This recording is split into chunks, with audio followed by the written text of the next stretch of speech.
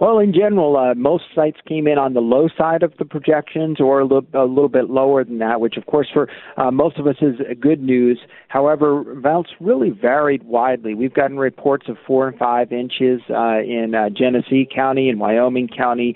Some areas that had slightly more elevation tended to do better. And we also have some reports of over 4 inches in Niagara and Orleans County. So in general, from the city to the north, got some snow. To the south, there was a lot less. The other issue, of course, is a lot of areas got a lot of sleet with this. So even here at the airport, we only totaled an inch, but that inch was a really solid, difficult-to-remove inch because it was kind of a slushy, sleet-filled mess. Expect from the storm for the rest of this morning and today?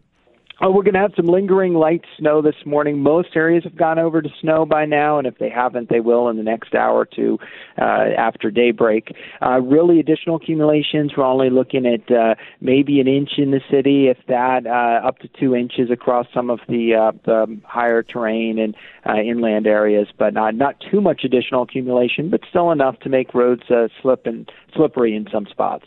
Kirk, thank you so much for the update. We appreciate it. Thank you. Kirk Apfel from the National Weather Service here in Buffalo. TuneIn is the audio platform with something for everyone.